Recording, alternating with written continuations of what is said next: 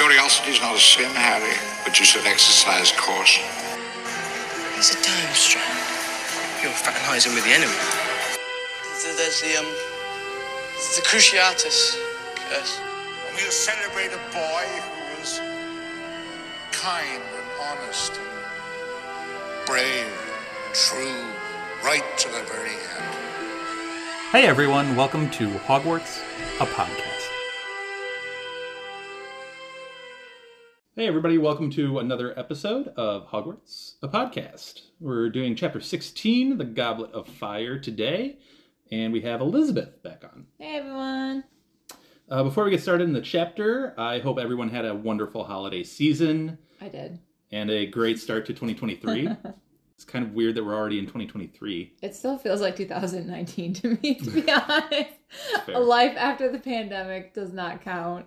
At least hopefully most of us were able to have wonderful holidays with family, with friends. Yeah, a healthy one. Yes, absolutely healthy. Because that has been a rarity the last several years. And to think that we're at January and we're not halfway through this book yet, or we're about halfway through this book. Well, I love the fact that we're finally at the book chapter. That's the name of the book. Like, You know how sometimes they have, like, with movies, or, like, when the movie says the name of the movie, then it's like, that's the end. It's like, this book would end on page 255, The Goblet of Fire. Yeah, I guess we're about halfway, a little less than halfway, so yeah. We still got a while to go in this book.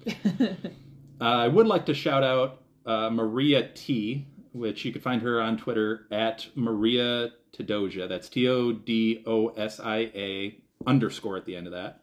Hope I'm pronouncing that name correctly. But she left just a really sweet comment for us on Twitter when we dropped our Christmas Eve episode on the 24th that the best Christmas gift I could have wished for. That's adorable. Thank you so much. It did. It made me smile as well. That's an awesome comment. Thank you very much for that. We really, really appreciate it. I love all the Twitter interaction, you guys. So please keep it coming. Yeah, it means a lot to us. Just seeing that people are actually listening and caring about what we're putting out there, which is always really cool. So anyway, let's get back into the world of Harry Potter here. So like Elizabeth mentioned, this is the title chapter.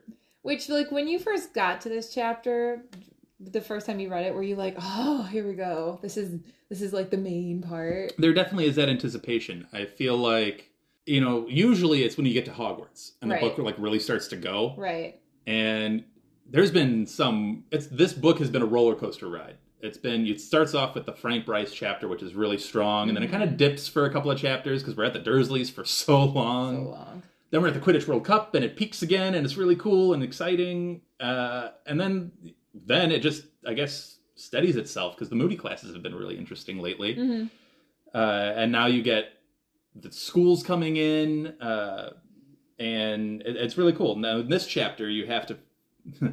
there's this really interesting high school first lunch period of the year vibe, where...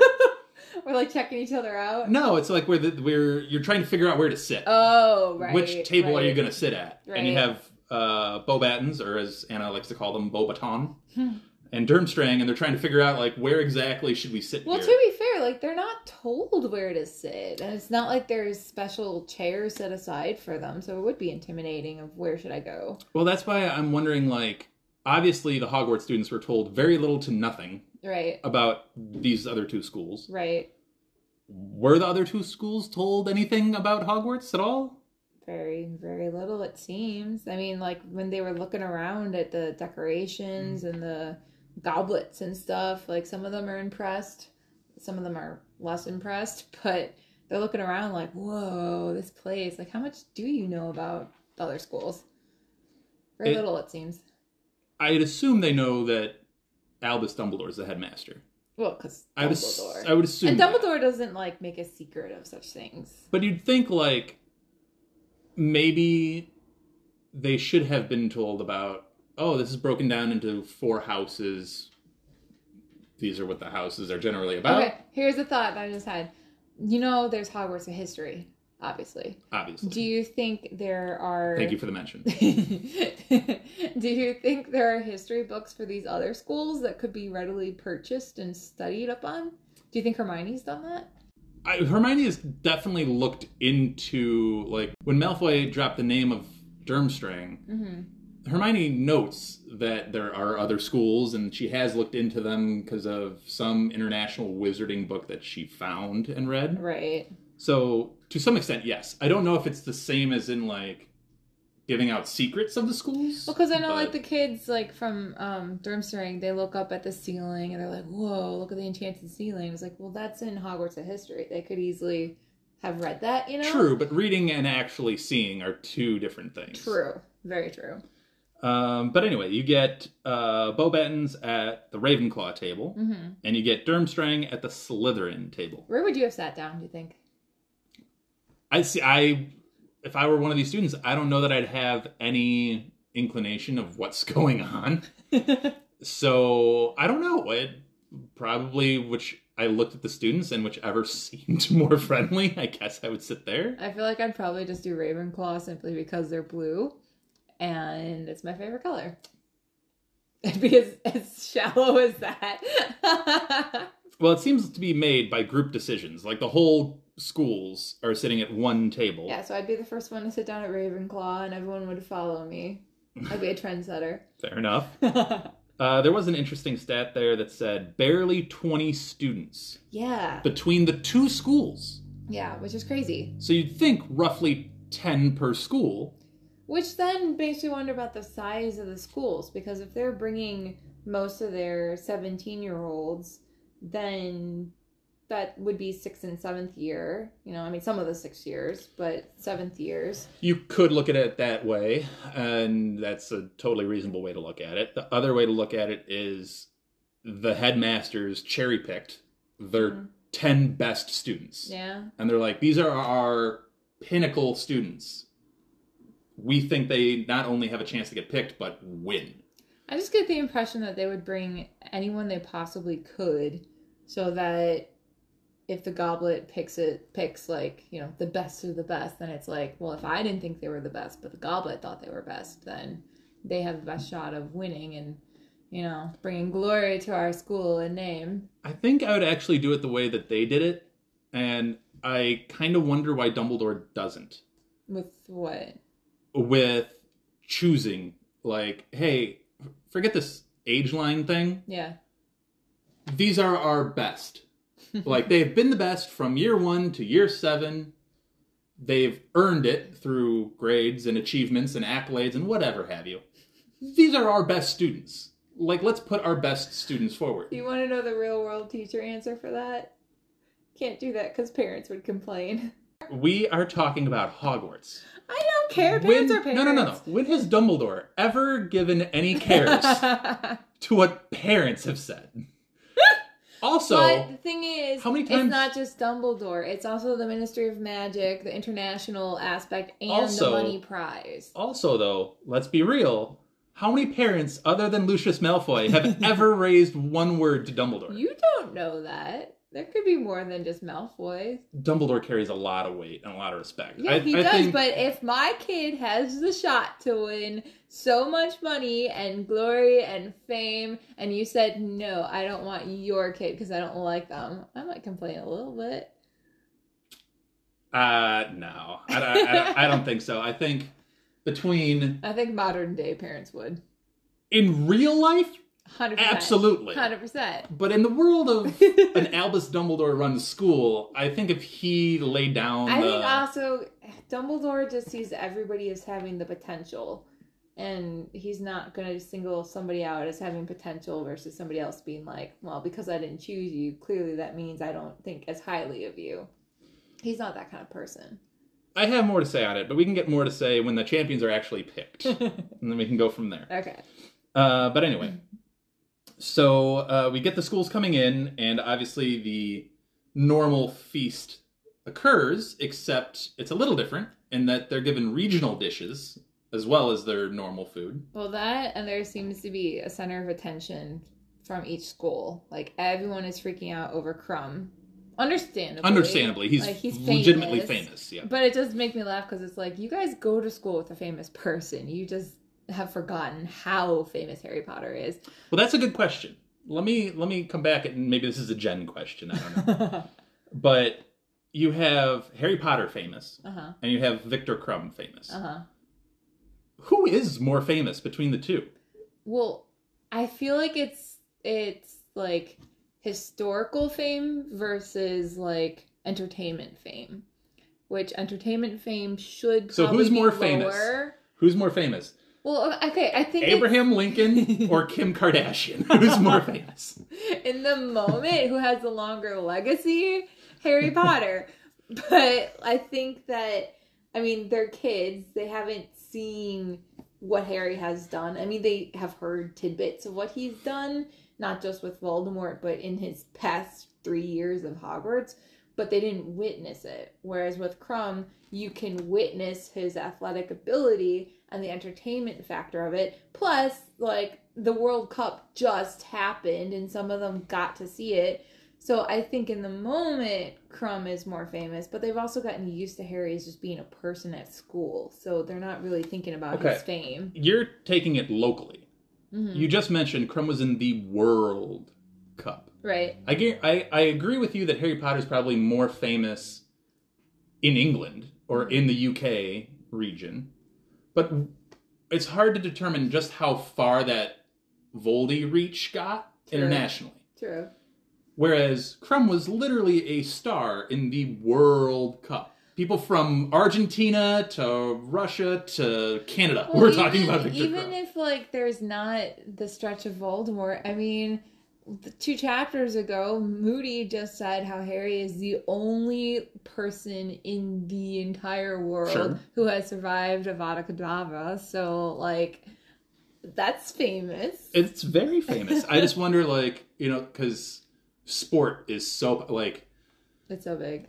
If we're going real world here... It's so big. In a real, not the joke context that I threw out earlier, but the Leo Messi just won the World Cup for Argentina. Well, football is so big worldwide. Not as big here in the United States, but worldwide, it's massive. Right. So you might not know who Leo Messi is or be able to recognize him, but probably 75-80% of the rest of the world knows exactly who that man is. Right. So is he more famous than maybe like a politician who's done something or a Nobel Peace Prize winner who's done something? Fame versus legacy. Like, who has the longer lasting impact? It's an interesting question that I just thought of, like, right now. Who do you think is more famous? Yeah. Harry Potter or Victor Crumb in the world? And I mean, like, that's a poll for Twitter. That's what that is. We know the Hogwarts kids are certainly impressed. I mean, Ron is, like, falling over himself trying to see Crumb and get a signature from He's not the only one. You get all these 6-year girls who are trying to find a quill. No, not even that. Lipstick, right? Well, that's what they had to resort to. None of them have a quill. Right. I'm surprised Hermione didn't have a quill, honestly. She seems like the kind of person who's always carrying one around. Poor Hermione was, like, offended from start to finish in this chapter. Fair. I mean, like, you have... What, like, first Ron is going, like, falling over himself to look at Crumb, and then talking about... Well, she was offended even by the 6-year girls fawning over Crumb. Well, because it's like, are you kidding me? Like, he's a man, he's a person. Calm yourself. But that plus the Beauxbatons, right? That's how we say it?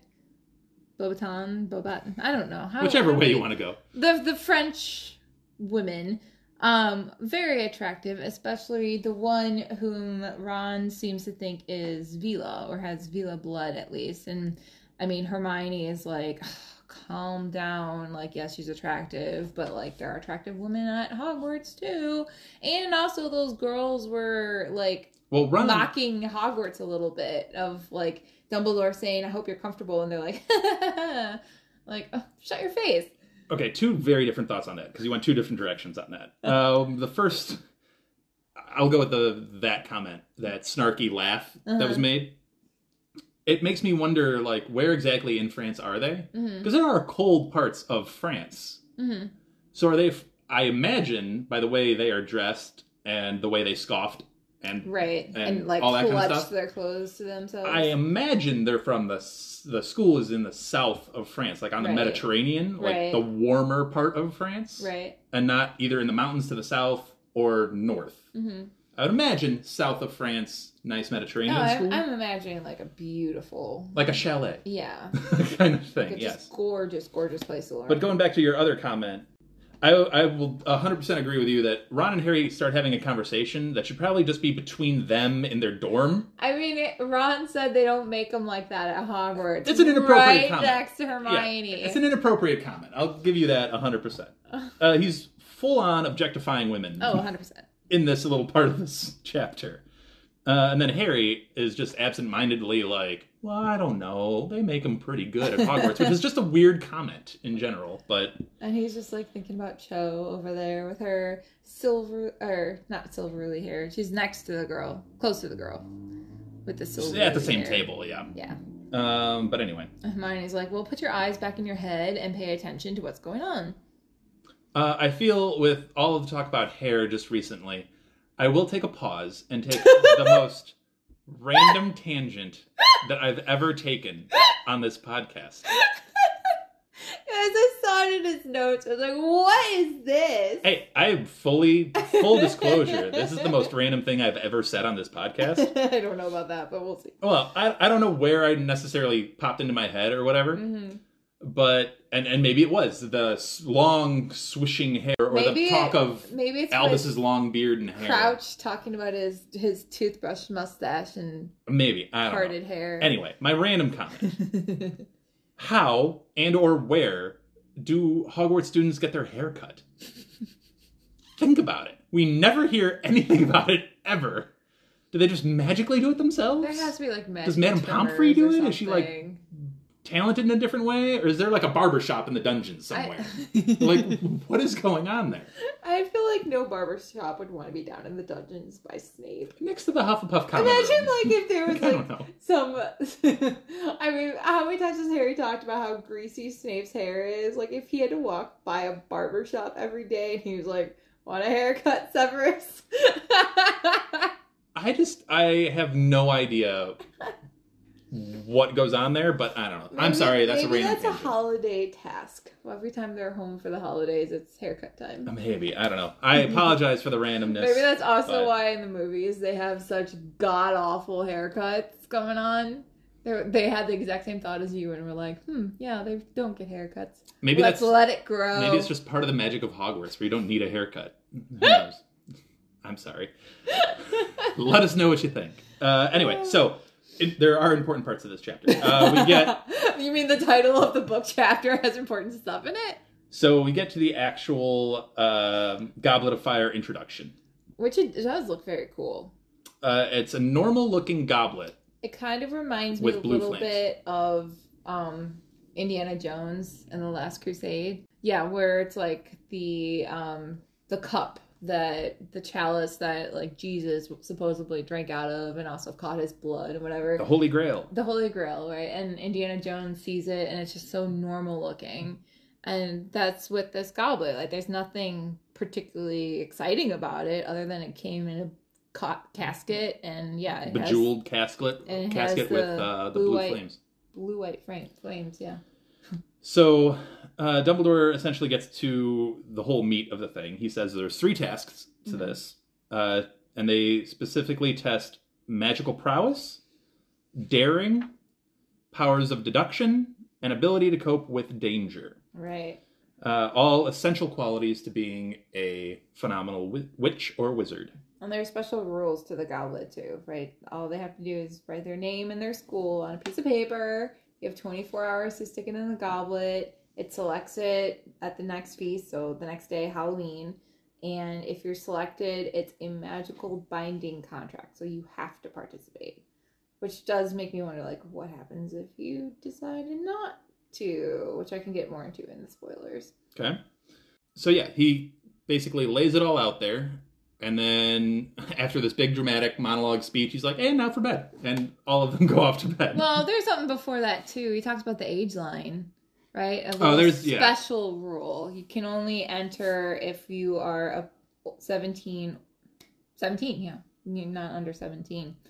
Which, obviously, Fred and George and several others get excited about because they think they can go around those rules. Just take an aging potion. And that gets them up to April and, 17 years old. I think so many of the students are numbed to Albus Dumbledore. That because they see him all the time. He's a little aloof, let's be real. Right. He's the one saying the weird words at the start of term feast. Like, he seems like a kooky old guy. Right. At some points. And I think they're numbed to the fact that his magic is incredibly strong. And he doesn't exactly slip on the details. Right. Well, I want to go back to the aging potion for a second, because I feel like, just by the title alone, like Fred and George and Lee Jordan and anyone else who attempted to take it, like, I think they thought it'd mean I'm older by days, by years, but I feel like it's like it ages you physically, not necessarily number-wise. So you could be like, yeah, you're 17, but if you took like a whole bottle's worth of the aging potion, you're a 17-year-old in physical like appearance, but your physical ability is like an 80-year-old kind of a thing. Does it have anything to do with the fact that maybe he put into the magic, like, no matter what, you're Fred Weasley. Like, you are who you are. You were born at a certain time. You're not going to, Right. It is what it is. It just makes me wonder, like I feel like someone would want an aging potion. I mean, I don't really know why someone would want an aging potion unless it was just like, why would you want to take one? I mean, there's probably both. There's the aging up and aging down potions. Yeah. Yeah. I don't remember how, like, vicious the age line was either. Like, I remembered the beards part, which of course is hilarious, but I don't remember it throwing them like a shot put out of the line. Yeah. So the next day, essentially, we get all of the information, because all of the students, it's a Saturday. Mm-hmm. Normally they'd all sleep in and just get there for lunch or whatever. Not today. Today, they decided to all go down early and try to watch as many people as possible put their name forward for it. I agree with Harry. Like, I would want to do it at night when no one is paying attention, because that'd be incredibly awkward to have everybody looking at you. Anxiety of that. Depends on who you are. If you're a 14-year-old child, yes. if you're a 17-year-old that's confident about their chances. 17-year-olds get anxious too. Sure, but I assume you're, like, putting your name in because you think... Because Dumbledore does a good job of laying down a very real danger to this the night before. And previously when he spoke about it. It's like, this is dangerous. People have died. I could see the confidence of being like, well, I'm 17 and I can cross the line without getting a beard. Yeah, I think... Look at the people that we know for a fact have actually legitimately qualified. Yeah, there's Warrington of Slytherin, which no one seems happy about. Cedric of Hufflepuff, and Angelina Johnson of Gryffindor. All three are Quidditch players. Right. All three are Quidditch players, and we know well of Diggory and Angelina's specific Quidditch prowess, because they've played with and against Harry a couple of times. So we really know them. They're talented. They're athletic. Do you think, like, certain personalities are more drawn to this then? So, like, extroverts more so than introverts? No, because introverts can still have a confidence about them. They might not want to stroll through a parade of students to put their name in. Right. But introverts can still be... Now, I'm just thinking, like, they're all ones who are actively seen on a stage of, like, I mean, athletics. They're used to it. It's like, you're used to attention and all that stuff. I wonder... that crowds don't bother them as much. Yeah. Because they know crowds are obviously going to be part of the Triwizard Tournament. Yeah. So, yeah, there's probably that aspect to it. I would imagine if you think you're academically up to it, or you're athletically up to it, one or the two, or preferably both, then you feel comfortable putting your name in. But now, there were some that did not qualify. You had Miss Fawcett of Ravenclaw and a new character that I don't remember ever hearing about ever, Mr. Summers of Hufflepuff. And neither of them could fool the aging line. They both tried the aging potion, both failed, and both in the hospital wing trying to get their beards shaved off or whatever. I do want to mention, before we get too far away from it, as they were all filing out of the Great Hall the night before, there were a couple of interesting interactions. Oh, yeah. And one of them was Harry, Ron, and Hermione were trying to leave the Great Hall at the same time Karkaroff and Crumb were trying to leave the Great Hall. Mm-hmm. And Karkaroff is kind of acquiescing to Crumb and being like, is there anything you need tonight? Do you want to be a little bit warmer? Is there any mulled wine? Favorites. No. He doesn't have favorites. He has a favorite. favorite. Singular. Yeah.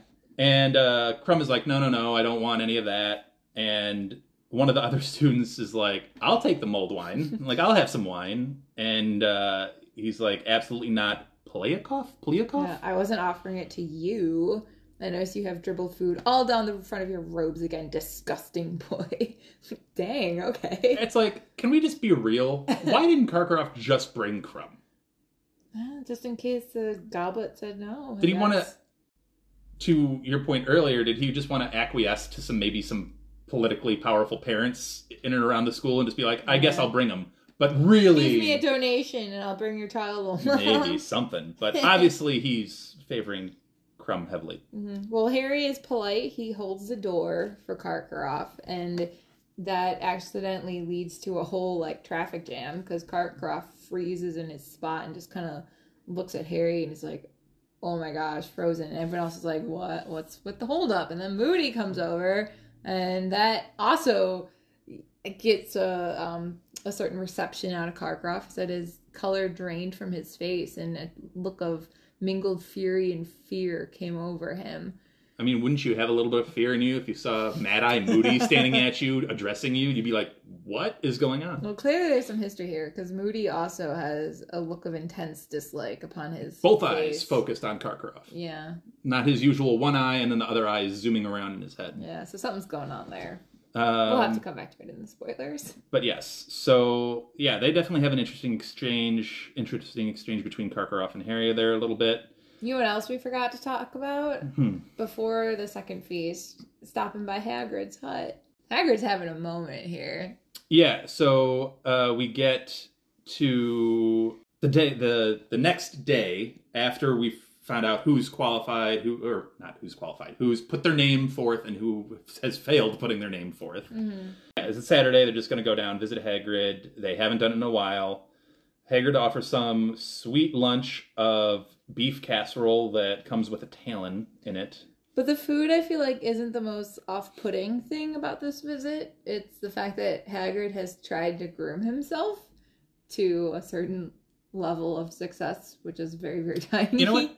It's not even the grooming. It's not even like the slick back with axle grease hair. Well, 2 ponytails of his hair and the most horrible suit that he possibly owns. No, it's the suit. Like, let's not go past the suit. It's not even just a brown suit. Brown suits can be very attractive. Hairy brown suit plus a checked yellow and orange tie. And then he did the axle grease. He tried a ponytail, but he had too much hair. And then later on, he puts on cologne, which is like, oh my gosh, sir. Well, too much. Brown suits can be very attractive. Maybe not with a yellow and orange tie. Unless you're doing like a weird fall, but that would be orange tie with the brown. It gives me 70s vibes for some reason. Well, the hairy brown gives me the shag carpet feel, which would be 70s. It's the hairy part of the brown suit that throws the whole thing off. It's like, that's a non-starter right there. Wrong choice. But anyway. Well, he's dressing up because there's someone attractive nearby. Yes. That he's showing off for. Hagrid immediately ditches the trio to walk up to the castle with Madame Maxine and the Beauxbatons. Yep. Which makes sense. I mean, she's the first woman he's seen his size, so go for it. Shoot your shot. Shoot your shot when you got it. Yeah. Just not in a hairy brown suit. So, we get to the second feast. Mm-hmm. Which nobody really cares about, right? I mean, they're just like, let's eat and hurry up. Come on, Dumbledore. Yeah, usually the Halloween feast is like a major moment at Hogwarts because it's so fantastical with the live bats and all of the jack-o'-lanterns, which were magically set up immediately. Like, they had very little time to set this up, but they did. And man, they have magic. Still, that's a quick live bats, like over 100 live bats. Anyway, so they get through the feast, and we get to the announcement of the champions. Which I do like how, like all the lights go out, so everyone's focused on the goblet, and whenever a name comes out, it goes from the bluish white flames to, like, this, like, red, yellow, orange kind of thing, and the paper just shoots out with the correct names on it. And it goes pretty straightforward in the way that builds as much dramatic tension as possible, because you get Durmstrang first, which... Stunning No One is Victor Crumb, is your champion. From Beaubaton is Fleur Delacour. The Vila-looking woman. The woman that Ron was taken affected by earlier, with the long shimmering hair. And your Hogwarts champion is Cedric Diggory. Ooh, go Hufflepuff. Which the Hufflepuffs go nuts. This is Hufflepuff's moment in the sun. Yeah. Forget Gryffindor. Forget Ravenclaw. Forget Slytherin. This is our moment. Our champion. Imagine if it had just stopped there. Like, that would have been so cool for Hufflepuff. Well, just to have the whole school behind you for the first time instead of calling you a whole bunch of dufferheads or whatever. It's amazing because it seems like the thing that's like the knock on Cedric from everybody else at Hogwarts, because they don't seem to knock his Quidditch playing, although they're upset that he beat Harry. Right. They don't seem to knock his academic, like, actual magical talent. The thing they knock the most, and specifically Ron, I guess, knocks the most... Calls him a pretty boy. Pretty boy, all the time. He's attractive. They're jealous. Unbelievable. That's the thing that they choose to knock the most. Anyway. But we've also got a fourth champion, a second one from Hogwarts, your Gryffindor, Harry Potter. And that's the name drop, mic drop moment at the end of the chapter, which J.K. loves to do so much. Like, you can't just stop reading Nope. the chapter. You gotta go to the next one. Gotta flip it over. Yeah. And we are gonna flip it right over to the spoiler section. So we'll be right back with a lot of spoiler thoughts. Elizabeth has a couple of rebuttal thoughts from previous episodes. So we'll get all into that. Kill the stag! All right, so we are back with the spoiler section, and we wanted to kick it off with the Moody Karkaroff exchange. So... It was intense. It was intense, and as you said in the non-spoiler section, there's obviously got to be a prior history there between the two. Which we know there is. Well, Moody is a dark wizard catcher. That's his primary profession in life. That's what he identifies with the most. Which would lead you to think that Karkaroff came across his path as a dark wizard. Well, we know they did. They were in the whole trial that we see later on in this book, right? Where Moody was mentioning how long it took him to get Karkaroff and how all the names he was dropping, like, he's still going to get off. That was irritating him. Yeah, so I think that little dust up between Harry, Karkaroff, and Moody, which, again, not Moody, it's Crouch, which... There's just so many layers to this. There's layers to this. That's the perfect way to say it. Because Moody has issues with Karkaroff, yes. Right.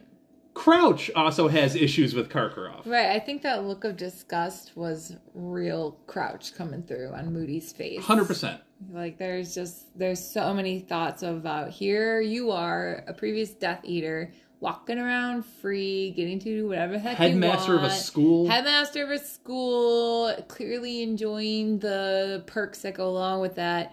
And, you know, he has been imprisoned this entire time, wanting to get to Voldemort, his master, and not being able to. There's pure disgust with that.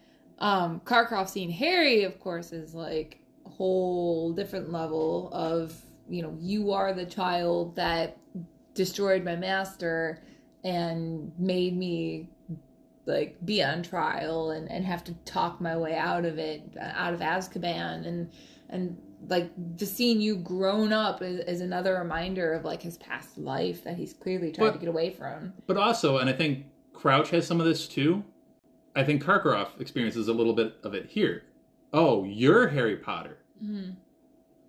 I think curiosity overwhelms everything else, and it's like, how did you beat my master? Like, how did you do that? What's think it's- special about you? I don't know about that. I think it's more of the fear, like the reminder, like that life that I had still exists. And as far as I try to get away from that life, like there's still reminders of it out there. I always got the impression, I guess with everybody, not just former Death Eaters or current Death Eaters, that everybody has that same curiosity. Like, they're amazed by Harry, and they're thankful for what he did, whether passively or not. Oh, well, yeah. But there's always that curiosity about him, like, How did you survive? how did you survive? What is so special about you? Are you that powerful? Like, what about you is special? I think, yeah, everyone And that's has the pressure that, that Harry but I has. think in this moment, it's seeing Harry Potter is a reminder of his past life, and he's like, I wasn't expecting that. I'm in my moment. I'm in my glory. And then not just seeing Harry, but then also seeing Moody, who's also part of his past life. And it's like, oh, shoot. Like, it's enough to make someone freeze. It's definitely enough to make someone pause, for sure. But yeah, the big thing I wanted to get across is, yes, Alistair Moody has issues with Karkaroff, but Barty Crouch has so much more. definitely more vindictive. Yeah. So there's, once again, a lot there, and as you so aptly put it, layers. There's layers. There's layers. So, Speaking of Crouch, so, like, his whole, we know he snuck off in the middle of the night to go to the Goblet of Fire and submit Harry's name, and he had to do a Confundus charm on the goblet, which I have two thoughts about. Like, one, you had to be so careful about when you submitted this, because if any child were to walk by, I'd be like, oh, Professor Moody, what are you doing? If Dumbledore happened to be awake and wandering, or if Peeves came out of nowhere and was just like floating around, like if anyone saw this, the whole plan is shot. And if the magic is not quick enough or careful enough or correct enough, again, the whole plan is shot. So he had to be really, really careful, which, again, I know you guys keep praising Barty Crouch. I will join in on that. Like, he did a good job with that. But I also have the second thought of, like, okay, with this Goblet of Fire, like, he had to do a Confundus charm that is used to, like, confuse something with a brain, with like, a sentient element to it. So it makes me wonder, like, how similar the Goblet of Fire is to the Sorting Hat, since both have the ability to select in the way they've been designed or magicked to select things. And I just wonder, like, I mean, what's the level of sentience that the goblet has that a Confundus charm is the thing to confuse it? You know what I mean? well, I think it might be similar to the Sorting Hat in that type of magic, being able to discern a student's essence and being. And worth, yeah. There might be part of that. It's obviously an extremely powerful magical object. I don't know who created it. I would assume... I tried looking that up. Okay, I tried to do a deeper dive, as you sometimes do. Uh-huh. And there was very little information on the Goblet of Fire. They said how no one knows when it was created, no one knows who created it, and there's questions of whether or not it was used in previous tournaments, since no one seemed to remember it at this tournament being used at the previous one, but it's also been so long, so it's like, you know, like, it's there's very little information, which is a shame. Like, I feel like a magical object that is this important should have a trail behind it, or at least be mentioned in the tournaments. Who knows?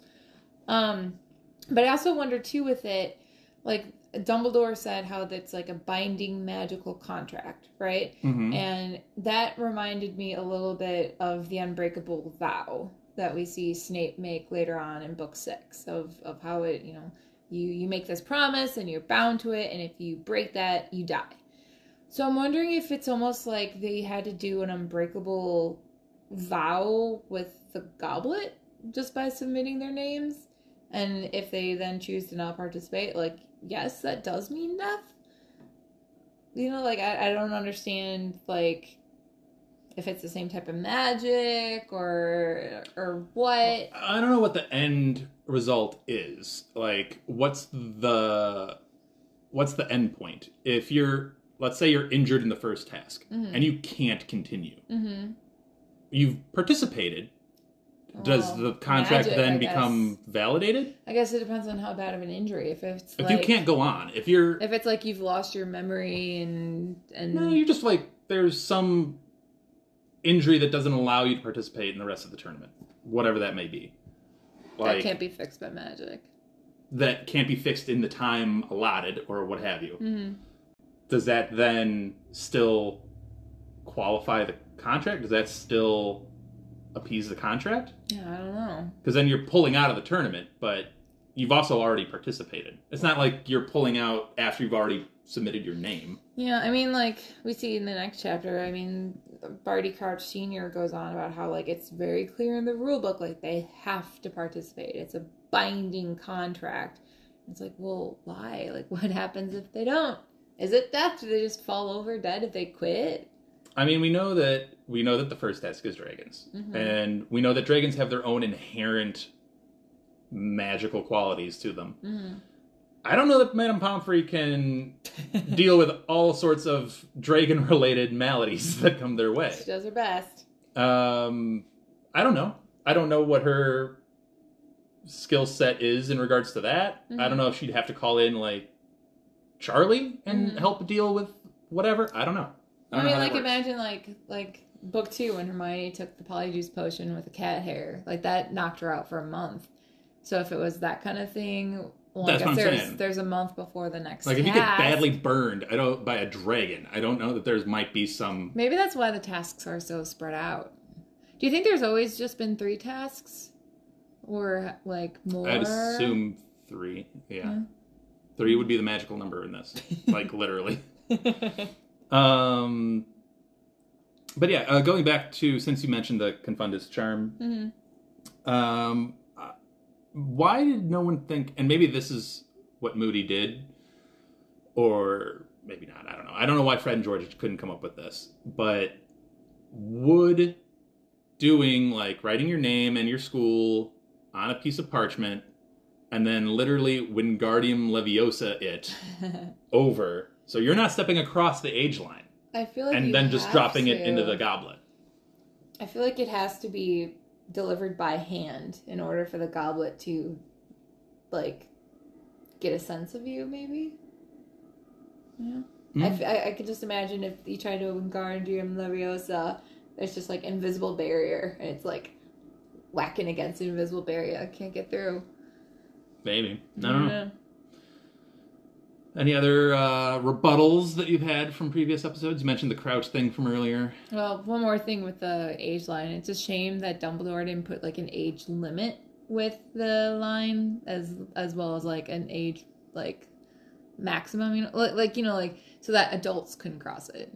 Just 17-year-olds. If it was just restricted to 17-year-olds, then the whole plot would have fallen through. I get it, but, you know, he's also thinking that's pointless. Right. Because if you're 17... why would you? Right. Karkaroff and Maxime don't have to do that because they brought all 17-year-olds. Right. So they don't have... So it's just a shame it wasn't just like, okay, it's an age line of you're 17, and then you can cross. Anyone under 17, you can't. Unless you're Dumbledore, because you make a loophole for yourself.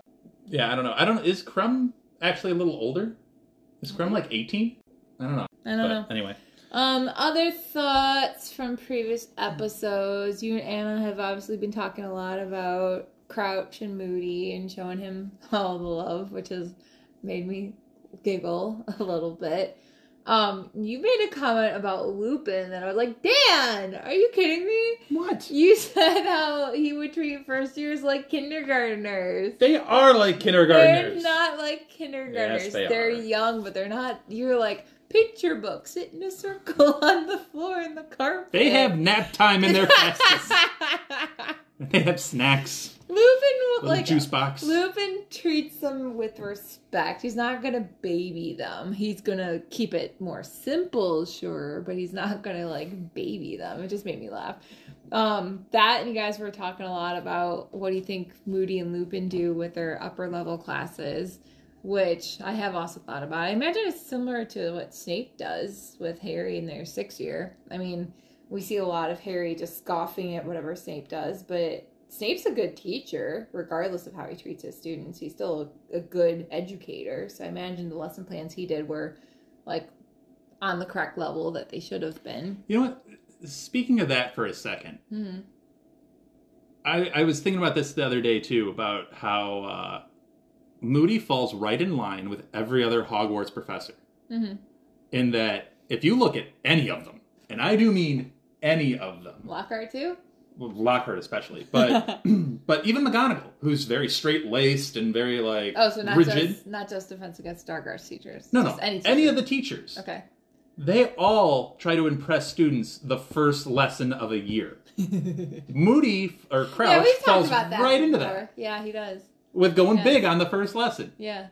Every teacher does it. My question more with that being the first lesson, like you and Anna were talking about how potentially he looked at the roster and thought like, okay, I'm going to teach these curses because I can poke at them. Like Harry Potter's in this class, Neville Longbottom's in this class. Like they have a history with these curses. Let me sadistically like twist in some needles into them or something. I don't know if it's just he's teaching this because that's what the lesson plan says, and I have to maintain the facade to convince Dumbledore. Let's be real. Crouch does not have a lesson plan. He is winging this 100%. He's been given some curriculum. I don't think so. I think he has. I think Dumbledore has some expectations of what should be taught, and he's doing it. But I wonder. I don't think Dumbledore micromanages his. I think he lets his teachers go. Well, he said later. He said how Dumbledore had higher expectations of the kids of what they're capable of, because he said normally they wouldn't show. It's just Dumbledore being Dumbledore. I don't know. I feel like there's some. I mean, they have textbooks that they're supposed to be gleaming lessons from, so I don't know. I feel like he has more curriculum than we're giving him credit for. But I just wonder how much he's thinking about, like, if I teach them this, will it backfire later? Anne and I talked a little bit about that last chapter, about what his motivations might be. Would Voldy approve of him teaching these things? Potentially throw off an Imperious Curse, or what the Cruciatus Curse even is, or the Killing Curse, or any of that. Like, what would then happen? I don't know. But I also, to the point about the curriculum, I don't think Voldy is being like, teach this. Or don't teach this. I don't think he cares. Yeah, I think he just wants him to be able to maintain his cover. But I just, I wonder if the thought ever crosses Crouch's mind of, like, oh, if I teach them how to do this, later on, they might actually succeed at it, and that could backfire. But maybe he's also just thinking they're teenagers. They're not going to deal with Voldemort, you know? Yeah. But I have enjoyed your guys' conversations. Very, very pro Barty Crouch. It's funny because I wasn't expecting that with this book. Same way I wasn't expecting the pro Trelawney comments of the last book. What exactly is worse then? Trelawney predicting Harry's gonna die every year, or Moody literally teaching kids how to kill someone? What's worse? That's a hard one. Right? And people seem to be totally fine with Moody's lesson, but not okay with Trelawney. I guess in defense of Crouch's lesson, it's real world stuff that they will need to know at some point. Yes. Draco will need to learn how to torture somebody. Well, he's not telling them how to do it. He's just saying, he's literally doing it. He's doing it as and he tells them you gotta mean it. Well, okay, yeah, but that's both instructions right there. But I mean, when we've seen other spells, how you have to do a certain wand movement, or you have to say it a certain way, or whatever. He's not telling them, okay, this is how you do the Killing Curse. But knowing that it exists is, it's important to know about in case you run across it. It's the same way, I don't know, this is where my mind goes, but thinking about like in schools when we do our active shooter drills, right? Like we practice it because it could happen. You should be aware of it. So if it does, you're not completely caught off guard. At least you're aware of this is a danger, and he's not encouraging them to do it. It's not dark arts. It's defense against the dark arts. I just found it interesting how Trelawney predicts students are going to die, and yet Moody's literally teaching people how to torture and kill things. But her predictions with, like, someone's gonna die, I mean, yeah, there's not much truth behind it, for the most part, but it is still like, well, why are you telling them they're gonna die? I mean, Harry has been put in perilous mortal death possible situations every single year he's in. I guess with Moody, it's like, he says it's constant vigilance, right? Like, here's the chance of this happening, be aware.